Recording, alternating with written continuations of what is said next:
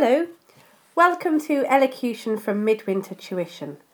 This week I'd like to talk to you about a pronunciation issue that is related to a grammar issue. So I'm going to be trying to kill two birds with one stone, if you like.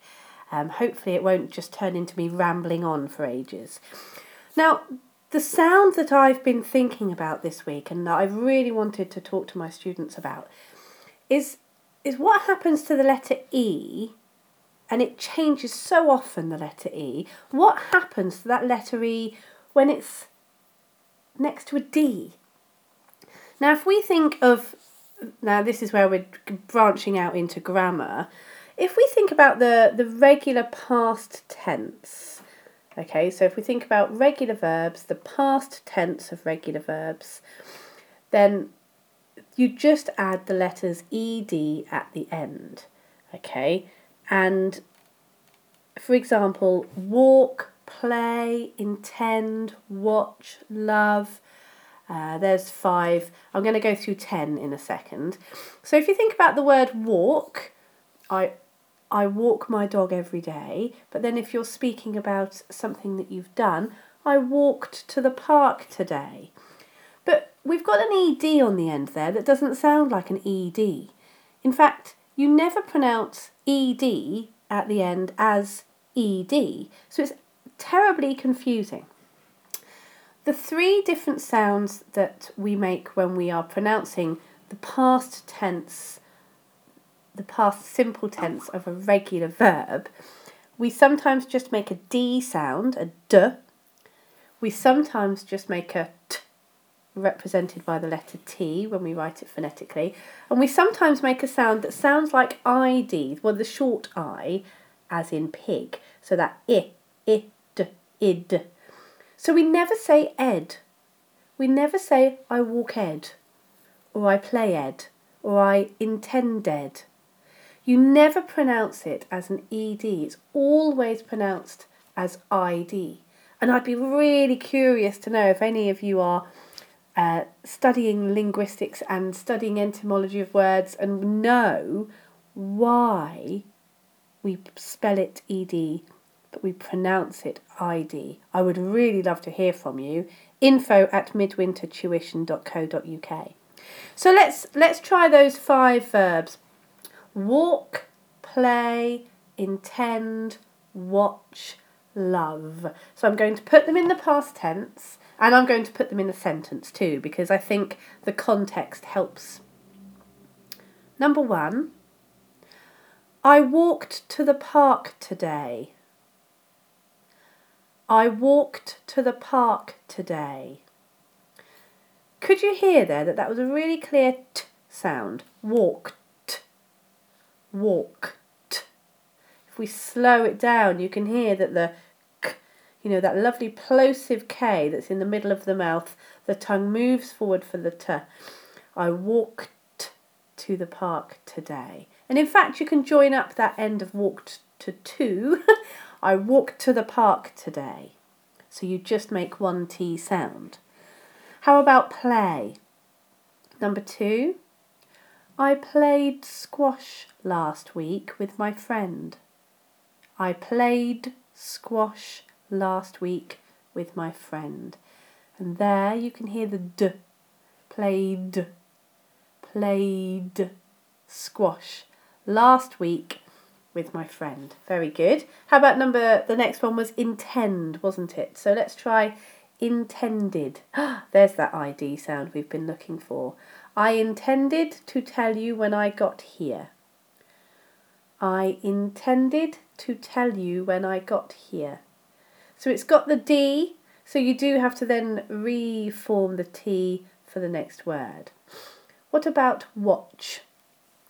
I watched a great film last night. I watched a great film last night. So there's that T again. And then the next one was love. Number 5. I loved someone once. I loved someone once. And there's that D sound.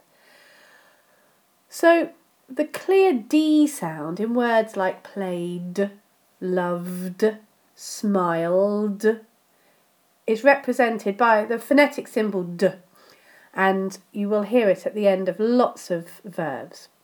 The T sound, the clear T sound, also represented by the very simple phonetic symbol of the T, which looks just like a T, very simple. Introduced, walked, watched, talked. Now I'm exaggerating it, of course, and slowing it down for the purposes of the podcast.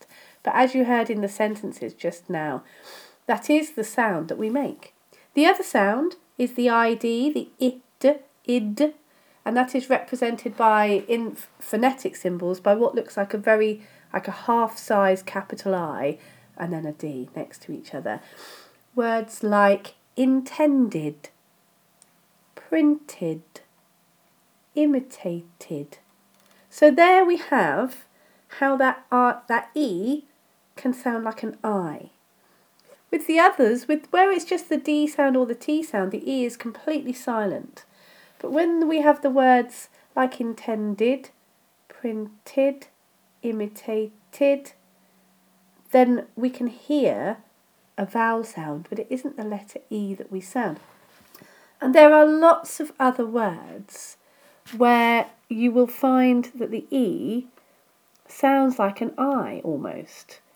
Think about the word England. We don't say England. We say England. And English is that I sound. It's represented by the letter E. It's a very interesting sound. And words like enthrall, all sorts of words like that. So you need to look some words up and have a look.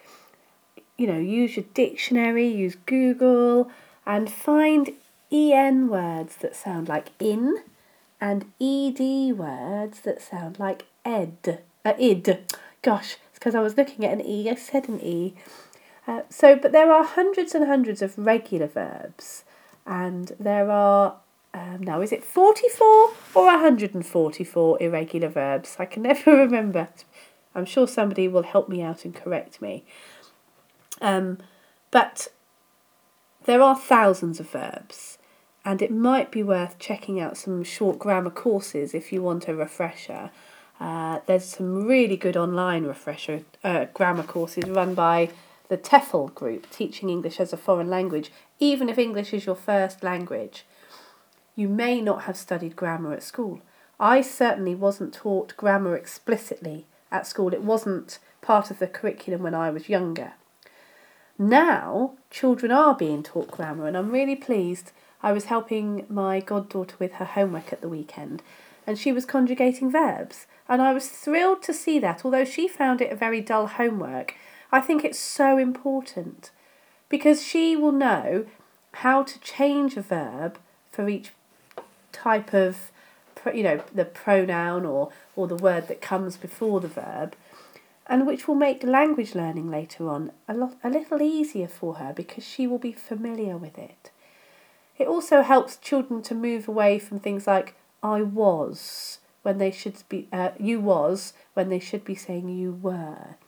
So any grammar knowledge that you can attain and then pass on if you have children can only make the world a better place as far as I'm concerned.